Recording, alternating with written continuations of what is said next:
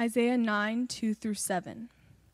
The people who have walked in darkness have seen a great light. Those who dwelt in a land of deep darkness, on them has light shone. You have multiplied the nation, you have increased its joy. They rejoice before you as with joy at the harvest, as they are glad when they divide the spoil. For the yoke of his burden and the staff of his shoulder, the rod of his oppressor, you have broken as on the day of Midian. For every boot of the tramping warrior in the battle tumult, and every garment rolled in blood will be burned as fuel for the fire.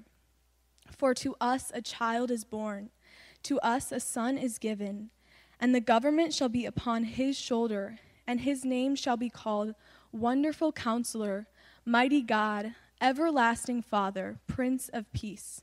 Of the increase of his government and of peace there will be no end. On the throne of David and over his kingdom, to establish it and to uphold it with justice and with righteousness from this time forth and forevermore. The zeal of the Lord of hosts will do this. Redeemer was very instrumental in sending us out to plant Mission Church. The Budills, who are a part of your church family, were helpful in that as well for about an 18-month to 2-year period. And it's a privilege to be here on Mission Church's behalf, sending greetings from them. So today, what we're going to do is spend a little bit of time with Jesus as our Prince of Peace. Okay, so if you haven't already, you'll want to tap or turn Book of Isaiah, chapter 9 and verse 6 is where we're going to be.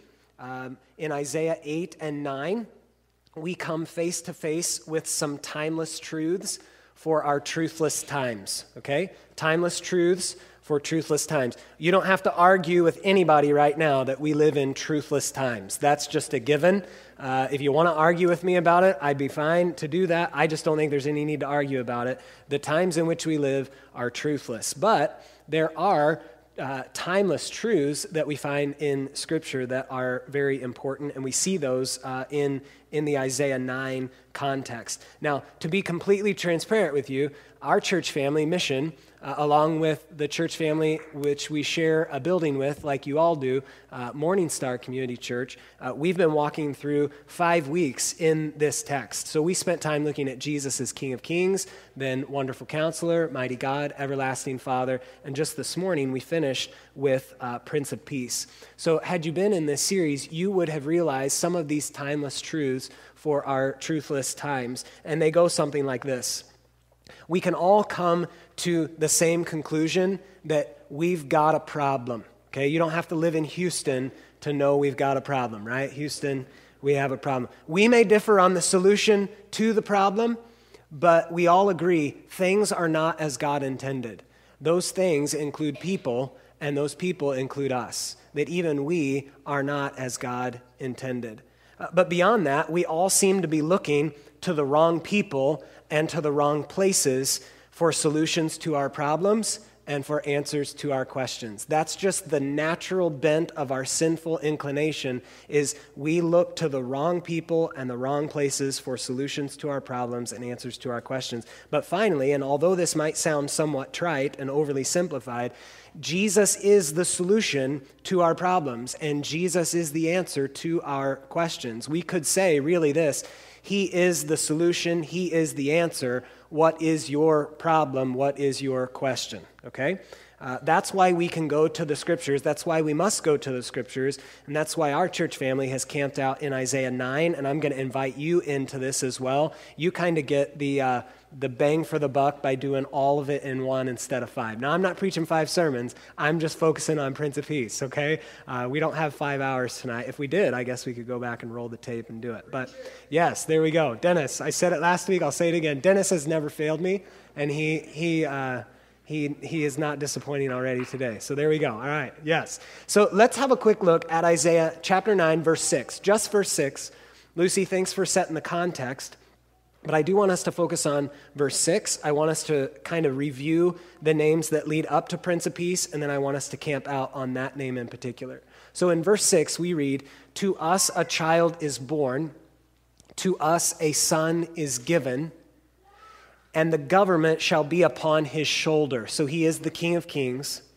and his name shall be called Wonderful Counselor, Mighty God, Everlasting Father, Prince of Peace. So let's start with King of Kings. If Jesus really is our King of Kings, because the government is upon his shoulder, that means he is ruling and he is reigning as the captain of our salvation. Like he has gone ahead as King of Kings and he is the captain of our salvation. But more than that, he is also our wonderful counselor. So he is a wonder of a counselor. He's not like a divine psychotherapist, go lay on his leather couch and he's going to make you feel good about yourself and rub your belly and tell you everything's going to be okay. That's not the kind of counselor that we're talking about. We're talking about a wonder of a war strategist. That Jesus is not just the King of Kings who's the captain of our salvation, but he actually devises the war strategy to defeat our enemies of Satan, sin, and death that we cannot defeat on our own. Beyond that, he is our mighty God. We're all looking for heroes, and yet he is the ultimate God hero. He is not just the one who is King of Kings and Wonderful Counselor drawing up the war strategy. He comes as mighty God to enact the very strategy that he has drawn up. He is also our everlasting Father. He's leading us forever. He's loving us like a father. Each of these names tells of his person, who he is, and his work, what he does. They all speak to who he wants to be for us, but they also all speak to who he wants to be in us. And where we're setting up camp today, Jesus is our Prince of Peace. And yet, here's where we must begin. We all tend toward a wrong picture of peace. We all tend that way. Meaning, we all tend toward the wrong picture of what peace is, and we all tend toward the wrong picture of where peace is found. What it is and where it's found, we all tend to be wrong here. In fact, I was thinking this week about a book titled The Road Less Traveled by M. Scott Peck. And I was thinking of that because the first 3 words of his 324-page book begin this way, quote, "Life is difficult." Now, I can save you the money of buying the book, and I can save you the time of reading it by just telling you these first 3 words summarize the entire thing. Life is difficult. And then he says, once you know that life is difficult, and once you accept the fact that life is difficult, then life's no longer difficult. Because our greatest problem is to demand that life be a certain way, that life fit our expectations. Now, isn't this ironic that this time of year that we're walking through right now tends to be the most stressful of times? Total transparency, I've got a canker sore in the back left side of my mouth where my upper molar just keeps rubbing against, and so I'm like, curiosity, Google, because Google does it and knows everything. Where do canker sores come from? Number one thing, stress, all right? It's like, well, thank you. Thank you very much. That's very helpful, and it doesn't help at all because gargling peroxide and using Orajel just isn't seeming to cut it, all right? But is it not true that this time of year can be the most stressful? Think over the last month in your own life. You've probably eaten too much. You've probably spent too much. Your family's dysfunction has bubbled to the surface yet again. We're emotionally on edge. We get into more disagreements and fights because we're around one another for more extended periods of time than usual, not to mention those of us who are isolated or quarantined or sick at home for days or weeks on end, right? Hello, everybody who's gathered with us online today. Since we have a wrong picture of peace, both what it is and where it's found, we tend to pray that God would get us out of things rather than through them. Our prayers tend to sound like, oh God, if I could just have blank, you fill in the blank with a person, thing, or circumstance. Oh God, if I could just have this out of my life, then I could have peace. Instead of, God, you know life is difficult. You know all things, and so you know that life is difficult. I ask you not to get me out, but to get me through. And in the process, make me more like Jesus. See, God making someone or something come or go is not the basis of peace. Now, praying for something to get better or praying for someone to be changed isn't wrong in and of itself. But it is wrong when we attach our sense of peace to that something or that someone, and we say in our mind or with our lips, I can only have peace when fill in the blank, this person, place, or thing. I can only have peace when blank comes in, or I can only have peace when blank goes out. Now, we would be wise to start with, if we tend toward a wrong picture of what peace is and where peace is found, I think a good and right picture of peace will help us with this. And so here's one of the best illustrations of peace that I think I've ever seen, and I'm hopeful we have a picture of it. Yes? Can we see this? It might be a little washed out, a little grainy, but I'm going to walk us through this. This picture is a painting called Peace in the Midst of the Storm by a man named Jack E. Dawson. One of the best illustrations of peace that I think I've ever seen, because I want you to see what's not in this painting. There are not green meadows and bubbling brooks. There are not grazing deer and a glassy, smooth lake. There is not a snow-capped mountain background and a boat floating gently in the foreground. There are not clear blue skies and calm, puffy clouds. There's none of that. In fact, I tell people all the time, if you think walking with Jesus is licking on lollipops, skipping through daisy fields, and drinking non-fat soy lattes, you've got it wrong. That's just not how walking with Jesus goes. A man named Eric Mason would say it like this. The difference between people who are walking with Jesus and not walking with Jesus isn't that people who walk with Jesus don't have a mess. It's that people who walk with Jesus have help with their mess. That's the difference, friends. So look at this painting again. And I want you to see the fact that it's a fierce storm. Up in the top left corner, you can almost hear that lightning if you can see it well. You can see the dark rolling thunderclouds coming in on the horizon. You can see the trees swaying in the gale force winds and the raging river that's totally out of control. And yet tucked into a cleft in the rock, right in the very middle of this painting that you probably can't even see, so I've highlighted it for you here, is a mother bird who is perched in her nest, resting peacefully on her chicks. And that's why this picture is titled Peace in the Midst of the Storm. Friends, that is the right picture of peace. Peace in the midst of the storm. And yet, isn't it true that most of us don't know what peace is or where peace is found? And so we must ground ourselves in what the Bible really teaches about peace, about what peace really is, and about where peace really is found. And it all starts with, you're never going to believe this, it all starts with where we fix our eyes. Where we fix our eyes.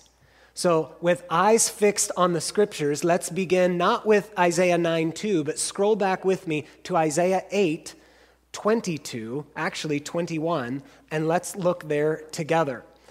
God's people, we're reading in this text that God's people in verse 21 will pass through the land greatly distressed and hungry. This, in other terms, is hangry. Right? When hungry and angry combine, you get hangry, and that's what God's people are. They're greatly distressed and hungry. And when they're hungry, Isaiah says, they'll be enraged and will speak contemptuously against both their king and their God, and they'll briefly, look at this, they'll briefly turn their faces upward. But just as briefly as they've turned their faces upward, we read in verse 22, and then they will look to the earth. So in their distress and hunger and rage and speaking against their king and God, they briefly look upward, but then again, notice, they look back down to the earth. Because like us, they have a wrong picture of peace, what peace is and where peace is found. They're looking to the wrong people and they're looking to the wrong places for peace. In fact, this text in Isaiah 8, verses 21 and 22 echo what God says, speaking to the same people, the children of Israel, in Jeremiah chapter 2, verse 13. You might just make a note of this verse, and I believe it'll be up here for you. This is God speaking to the very same people, and he says, my people have committed two evils. Evil number one, they've forsaken me, the fountain of living waters. And evil number two, they've hewed or carved out cisterns for themselves, broken cisterns that can hold no water. If we were to read this today or hear the Lord God speaking this to us today, it would sound like this. Oh, my dear people of Redeemer Community Church, You're committing two sins against me. Number one, you've turned away from me. I am the fountain of living waters.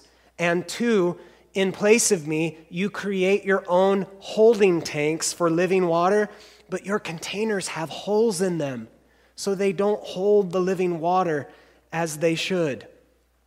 Listen, where you fix your eyes really and truly matters. Where you fix your eyes really and truly matters. Are you looking to the earth and the things of this earth to find peace? If you are, hear me today. Hear this timeless truth for truthless times. You will never, ever find peace by looking to the people and things and circumstances of this earth. Let's take a lesson from God's people who did it over and over and over again and failed over and over and over again, looking to the earth. Friends, this is why Jesus' words in John 16:33 are some of my favorites, because Jesus can't make it any more clear for us. Look in John 16:33, I believe this will be here for you as well. Jesus says, and I quote, "I have said these things to you that in me you may have peace. Because in the world, or looking to the earth, you will have tribulation. You will have trial. You will have trouble. You will have tragedy." But he says, take heart, for that very same earth that you are tempted to look at is the very same world that I have overcome. Take heart, I have overcome the world. See, peace is found in the person and work of Jesus. To draw back to that painting I showed you, Jesus is our nest. Jesus is our resting place when chaos and confusion are all around us. And the word tribulation here actually means pressure or to be squeezed. And if we're honest and we're open and we're transparent and we're vulnerable in this moment with one another, this is what most of us feel most of the time, if not right now. We feel the pressured squeeze of family and friends and finances and health and school and work, and we tend to pray for all of it to just go away. But remember, life is difficult. So it's in the midst of the pressured squeeze that we find his peace, and that's what makes peace in the midst of the storm a miraculous grace. Peace in the midst of the storm is a miraculous grace and a kindness of our Prince of Peace who finds us at our worst and comforts us right there. And this is why in following Jesus, we must be looking to Jesus. Hebrews 12:2 here. Hebrews 12:2 says, looking to Jesus, because Jesus is the maker of heaven and earth. Why would we look to the earth, the created things, when we could look to the Creator, the one who created it all, right? Where we fix our eyes so matters. Looking to Jesus. Why? Because Jesus is the founder and the perfecter of our faith. And so this turning of our eyes is an intentional, proactive, taking our eyes off of whatever we're focused on, whoever we're focused on, and turning our eyes, again, intentionally and proactively. This does not happen naturally for us. This is an intentional, proactive turning of our eyes upon Jesus, looking to Jesus as our Prince of Peace. Which brings us to today's timeless truth in truthless times. Sometimes I like to just use an equation, so that's what we're going to do here tonight. This timeless truth for truthless times goes like this. Peace with God equals the peace of God. Peace with God equals the peace of God. Now, in case any of you are wondering, I think with and of in those little phrases are prepositions. I hated English growing up, and God has a great sense of humor, right? I hated breaking down sentences and parsing words and doing all that junk, because it was junk then, all right? And it's still, in my heart of hearts, is junk, all right? But those prepositions, you know what? Words matter because words have power and they have meaning. And those prepositions really matter and the order of them really matters. So we're going to spend some time camped out here on peace with God being the peace of God. For example, Romans chapter 5, verse 1 says, since we've been justified by faith, that means to be made right with God or to be saved from sin's penalty. Since we've been justified by faith, we have peace with God through getting up earlier, staying up later, trying harder, doing more, being a good person. No, like we have been justified by faith. We have peace with God through our Lord Jesus Christ. Peace with God. The Bible speaks of it being born again or having a born again experience. And what a thrill it would be for you as you are gathered here this late afternoon, early evening to say, hey, I've actually been thinking some about this, and I may be here in this church building, but I'm not really sure that I have a real relationship with the real Jesus, that I've responded to his grace and opened up my life and received him. Now I'm telling you, you could do this today, and you can have peace with God, because peace with God is not predicated upon you thinking, saying, and doing all the right things and getting yourself all cleaned up and tidy before you can receive Jesus. In fact, you receive Jesus, and he gets to work on all the stuff that you could never do for yourself. Philippians 4:6 then comes on the heels of this, and we read, don't be anxious about anything, but in everything, by prayer and supplication with thanksgiving, let your requests be made known to God. And then we read in verse 7, the peace of God, which surpasses all understanding, will guard your hearts and your minds in Christ Jesus. So Romans 5:1, we have peace with God through Jesus and his salvation, through the experience of being born again by the Holy Spirit of God. And then Philippians 4:6 and 7, we have the peace of God. And do you see the importance of the order here? Peace with God, then peace of God. So there's kind of two timeless truths that you and I must believe about peace. And what I want you to understand here for a moment is, because you are created in God's image and likeness with dignity and value and worth, you have a longing for the peace of God that you may not even be able to articulate or describe. It's an innate, built-in desire that God has given you. You may describe it differently, you may articulate it differently, but the fact of the matter is, because you're an image bearer of God, you have this innately woven into your fabric. You have a desire for peace, the peace of God. The problem is we tend to want to get there by a different kind of means. And so these two timeless truths that you must believe about peace are this. First, you will not have the peace of God unless or until you have peace with God. You must first receive, by God's grace, the invitation that he gives to us. I love Matthew 11:28-30. I love that Dane Ortland wrote Gentle and Lowly. I love that we will forever be indebted both to Jesus for his words and Dane Ortland for building upon them, right? Come to me, all you who are weary and heavy laden, and I will give you rest. We're talking about rest for our souls, peace for our souls. And listen, as much as that is an imperative or a command, come to me, my goodness, is it not also an invitation or a call to us, right? That in me you may have peace, he says in John 16:33 again, because in the world you will have only tribulation. This second truth, though, is that peace is not the result of adding or subtracting anyone or anything to or from your life. Peace is not about adding this person or thing or circumstance. Peace is not about subtracting this person or thing or circumstance from our lives. Instead, peace is all about the fruit of experiencing the presence of Jesus, the Prince of Peace, right in the midst of all that chaos and all of that confusion. So I might ask you, who is this King Jesus, this King of Kings, this wonderful counselor, this mighty God, this everlasting Father, this Prince of Peace? Who is he? Back in 1926, a man named Dr. James Allen Francis, this is 95 years ago, in 1926, he tried to pull this all together by writing a piece entitled One Solitary Life, where he tries to describe in words the effect that Jesus, again, King of Kings, Wonderful Counselor, Mighty God, Everlasting Father, Prince of Peace, that the effect that Jesus has had on the world. And so here's what he writes, and I think you'll be able to follow with me as I read it. A child is born in an obscure village. He is brought up in another obscure village.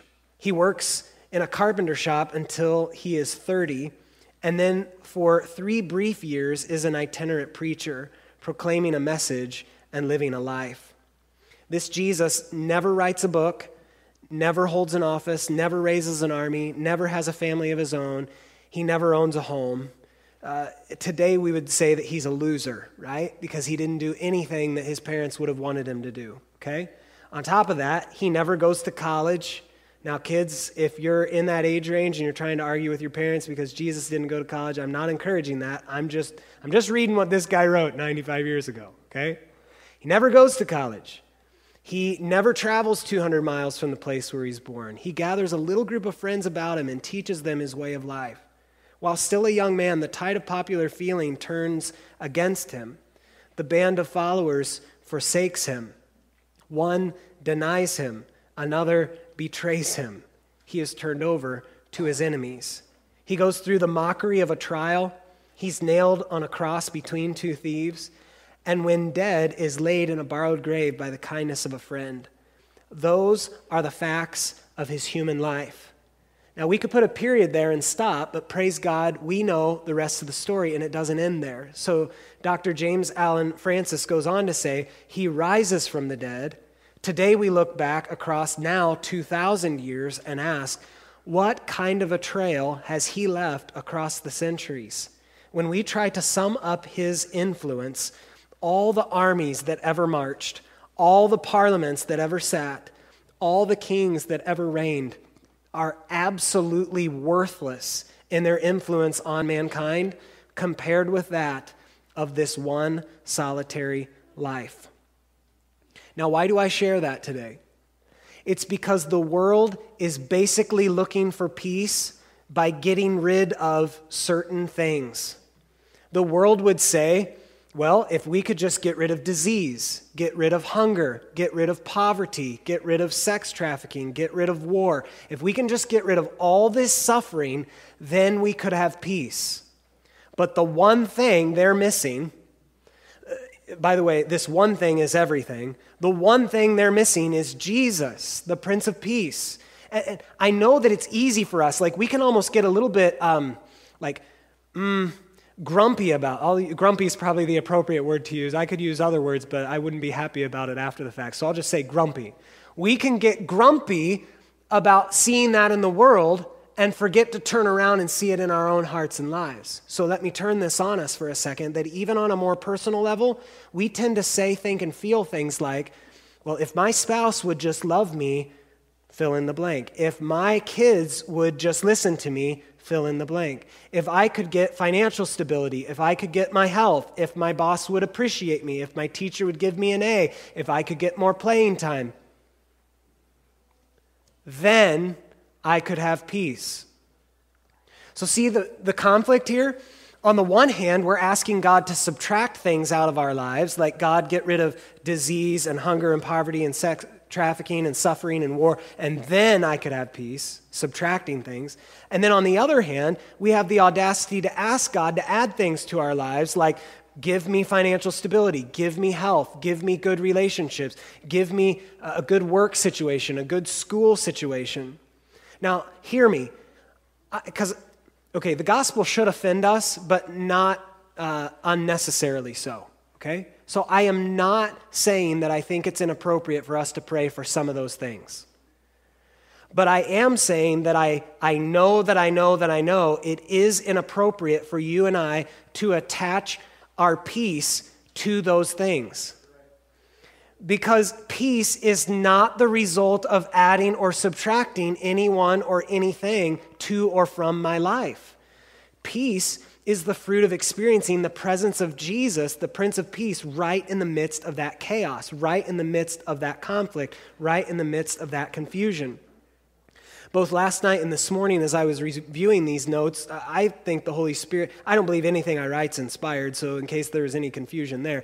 But there was this one sentence that just jumped out at me, and this is it. So I might have to say it a couple times in case you want to jot it down, and this may not strike you like it did me.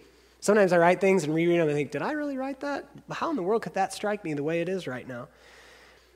We must learn to have peace in the midst of what isn't the way we want.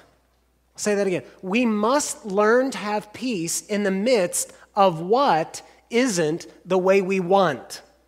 We must learn to have peace in the midst of what isn't the way we want. Now, if I was really on it, I'd have all of you say that with me, but I'm not going to do that, all right? Here's what I'm realizing about that and what struck me as I was reviewing this both last night and this morning. Even though many of us in this room, I know all the kiddos are with us today, and that's great. We love that, right? Big family-style gathering. But those of us who inhabit adult-sized bodies, sometimes we still throw childlike temper tantrums when we don't get things our own way, right? And that struck me today. Maybe it's because that's happening in my own heart and mind. I don't know. But I certainly would guess that in a room this size, there's somebody here who needs to hear this. That you have got to learn how to have peace in the midst of what isn't the way you want. And peace really means shalom, a total wholeness all the way around, which you can have in Jesus in the midst, again, of chaos and conflict and confusion. The chaos and conflict and confusion don't have to be removed for you and I to have peace. It's communing with Jesus. It's having regular times alone with God and in His Word and in prayer and in confession and worship, hearing from Him so that when He speaks to us and encourages us with His presence, we can actually be still and hear from Him. And we can receive His perspective. And we can be reminded of His plans and reminded of His promises and reminded of His purposes. Now, I know that can sound very open-ended and too general. So let me share with you for just a moment what this looks like in my life. For many years now, I've been carrying with me Psalm 112, verse 7, in my heart, in my mind, in my soul, sometimes even in my pocket as a reminder. And I pray and I ask the Lord to help me not play the what-if games. Now, some of you are experts at the what-if games. You just don't know them like I know them, so let me explain it, and then I'll have most of you on board with me. The what-if games is not something that you go to the store and buy as a family game to play, a board game. The what-if games happen in your mind and in your heart. And if you're anything like me, you grew up reading choose-your-own-ending books, right? Where you read a few pages, and then you get to the end of this section, and it says, if you think this and this should happen, turn to this page. If you think this and this should happen, turn to that page. The cool part about those books is you don't have to read the whole book, right? That's really cool, all right? I also hated reading as a kid. Again, God has a sense of humor because now I do it all the time. Psalm 112, verse 7 keeps me from playing the what-if games because the what-if games in my heart and mind are like the choose-your-own-ending books that I read as a child, except all of them end with me driving off a cliff to my fiery death. That's what happens when I play the what-if games. Now, if you can't relate to that, then good on you. But that's not how my mind and heart work. When I play the what-if games between me and the Lord, they all end with me driving off a cliff to my fiery death. And so I need a verse like Psalm 112:7, and in fact, I need it in a translation like the Living Bible. And all God's people went, oh, what? Yes, we can actually read from things that are not the English Standard Version, okay? I love it, I read it, I preach from it and teach from it, but man, I love to see how this may have been translated or interpreted in other places. Here is how it's read in the Living Bible. He does not fear bad news, nor live in dread of what may happen, for he has settled in his mind that the Lord will take care of him. Now listen, one of the things I love about the Psalms in particular, or Scripture in general, is our ability to personalize and to turn them into prayer. So I love to take Psalm 112, verse 7, and personalize it in the first person, and it sounds like this. I will not fear bad news, nor will I live in dread of what may happen. For I have settled in my mind that the Lord will take care of me. I love to personalize that. But beyond that, I love to turn it into prayer. And I love to say, Lord, you know that I will tend to fear bad news, and that I will tend to live in dread of what may happen. And so, Lord, guard my heart and guard my mind, that I might settle in my mind that you will take care of me no matter what. Now listen, that's as simple as jotting it down on a Post-it note and sticking it in your pocket, or having it up on your mirror or on your dash, or somewhere that you're going to be consistently reminded of these kinds of truths. Now, again, before we close, I am not saying that it is wrong to ask God to add something to your life. I am not saying that it is wrong to ask God to subtract something from your life. But what I am saying, that is not where you're going to find your peace. Because your peace and my peace as followers of Jesus is to be found in Jesus alone. As he says, again, in me you may have peace. Now, I hope and pray you get the chance to see and to share the evidences of these timeless truths and truthless times with one another, especially as it relates to peace. But in the meantime, I want to share with you about someone who, if anyone knows about peace with God and peace of God, it's this man named Horatio Spafford. Horatio Spafford. Some of you may know this story well, others of you haven't heard it at all. So I want to close our time today with this. During the 1860s, Horatio Spafford and his wife Anna lived in Chicago, of all places. He was a successful lawyer investing in property along Lake Michigan. He was an elder in his church family. They're very generous Christians. Their home was always open. They were friends of Dwight L. Moody. They were involved in the abolition of slavery. They housed the homeless. They did whatever they could to share whatever they had with the homeless. I would summarize their lives like this. They loved to open the Bible to learn Jesus so that they could open their lives to love like Jesus. But in 1870, it all changed. Their son died of scarlet fever at 4 years of age. 1 year later, in 1871, the Great Chicago Fire struck the city of Chicago, wiping out all of Horatio's real estate investments along Lake Michigan. 2 years later, in 1873, his wife became ill, and at that time they began to discuss together as a family, his wife and their 4 daughters, what they may need to do to put some distance between the death of their son and the financial disaster that had struck. But even still, they continued to give and to serve both the needy and their church family in Chicago. But eventually, the day and time were set, November 22nd, 1873. They were set to get on a steamer and head for Europe for a time of extended family vacation. But God had other plans. Something came up, and Horatio stayed in Chicago.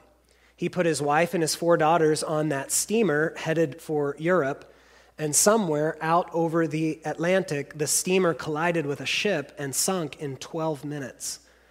There were 370 passengers, and only 81 survived. One of them was Anna Spafford, his wife. But the 4 daughters all drowned. And remember, this is 1873, so there's no airplanes, there's no telephones, there's no way to send communication quickly. So once Anna was able, she telegraphs Horatio these words, "Saved alone, what shall I do?" Now, I know that we weren't there, and I know that a storytelling, like, is he trying to tug at my heartstrings? And not really. I'm just trying to help you remember that peace is not the result of adding or subtracting anyone or anything to or from our life. Peace is the fruit of experiencing the presence of Jesus, the Prince of Peace. So can you imagine this for a moment? Some of you can imagine this because this isn't too far from your life circumstances. Others of us kind of need a wake-up call, right? But imagine this. No son, no daughters, a sick wife on the other side of the world, wiped out finances this side of the world. And so Horatio boards a ship, sails for Europe to bring his sick wife home. And somewhere out over the Atlantic, the captain calls to him in his quarters and says, "Sir, as best we can tell, we are now over the very spot where the steamer sunk, 3 miles deep." Horatio went down by himself to his cabin, grieving all that he has lost, and he pens a hymn that the church has now sung for generations. And before I read this hymn, you must picture Horatio down in the bowels of this ship, somewhere out over the Atlantic, down in his cabin, reflecting over the last several years. Because if there was ever a time that Horatio Spafford could have become angry, could have become bitter, maybe even suicidal, this would have been the time for sure. But because Horatio Spafford, like many of you already do, and I hope that all of us do in time, if not tonight, because Horatio Spafford knew that he knew that he knew that peace is not the result of adding or subtracting anything or anyone to or from his life. And because Horatio Spafford knew that peace is the fruit of experiencing the presence of Jesus Christ, even out over the Atlantic, some 3 miles above where his 4 daughters lay in their watery grave, because Horatio Spafford knew the truths of another place in Isaiah chapter 43 when the Lord says, when you pass through the waters, I will be with you, and through the rivers, they shall not overwhelm you. For I am the Lord your God, I am the Holy One, I am your Savior. These are the words that Horatio pens that very night. When peace, like a river, attends my way, when sorrows, like sea billows, roll, whatever my lot you have taught me to say, it is well with my soul. Though Satan should buffet, and oh, does Satan ever buffet? And by the way, this is not, I'm not even going to say what I want to say because it's not the time. Buffet. To blow or to strike with the hand or fist, to push against repeatedly, to push against sharply, to concuss or to violently shock. That is Satan over and over and over again. Though Satan should buffet, though trials should come, let this blessed assurance control, that Christ has regarded my helpless estate and has shed his own blood for my soul. My sin, oh, the bliss of this glorious thought, my sin not in part but the whole, is nailed to the cross, and I bear it no more. I bear it no more. Praise the Lord, O my soul. Amen. But Lord, 'tis for you, for your coming we wait. The sky, not the grave, is our goal. O trump of the angel, O voice of the Lord, blessed hope, blessed rest of my soul. And Lord, haste the day when my faith shall be sight, the clouds be rolled back as a scroll, the trump shall resound, and the Lord shall descend. Even so, it is well with my soul. And so hear this clearly, we'll pray and we'll respond together. No matter who we elect, no matter how many wars we fight, no matter which laws we pass, no matter which medicines we take, there will never be peace until the Prince of Peace returns. But until then, Jesus draws near to us in our tragedy. Jesus draws near to us in our trial. Jesus draws near to us in our trouble. Jesus draws near to us in our tribulation. For no one feels like Jesus feels, and no one heals how Jesus heals, and no one loves how Jesus loves, and ultimately no one saves.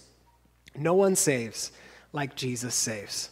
So I'm going to pray, and then we're going to get on our feet and get to responding to who this Jesus is as our Prince of Peace. Father God, thank you for sending Jesus, your one and only Son, and thank you for sending him to us, that we may have peace with you through him and your peace in him. Jesus, I pray that we would both learn and live this timeless truth that peace is not the result of adding or subtracting anyone or anything to or from our lives, but that peace is the fruit of experiencing your presence as our Prince of Peace. Father, we are longing for the day when Jesus returns as our King of Kings. We are longing for the day that Jesus establishes his kingdom of peace that will have no end. But Father, until that time and in the meantime, I pray that you'll have your will and have your way in us as your people, that we will make much of Jesus and that we will be faithful to you in Jesus' good name. Amen. Well, one way that we celebrate this peace with God and the peace of God is through the Lord's Supper. And so I'd like to invite those who are distributing the bread, representing the body of Christ given for us, and the cup representing the blood that is shed to take away our sin. I'd invite you to take your places. If you are walking with Jesus, meaning you're turning from your sin and you're trusting him as Prince of Peace, then we would invite you to receive the Lord's Supper as the music plays. If you're not walking with Jesus, meaning you're not turning from sin, you're not trusting Jesus as Prince of Peace, then we would invite you in these moments ahead to just reflect on these timeless truths that have been shared today. This is how we find peace with God. This is how we find the peace of God in Jesus' body given, in Jesus' blood shed in our place for our sins, that we might be forgiven and that we might be saved. Why don't you stand and let's begin responding together today.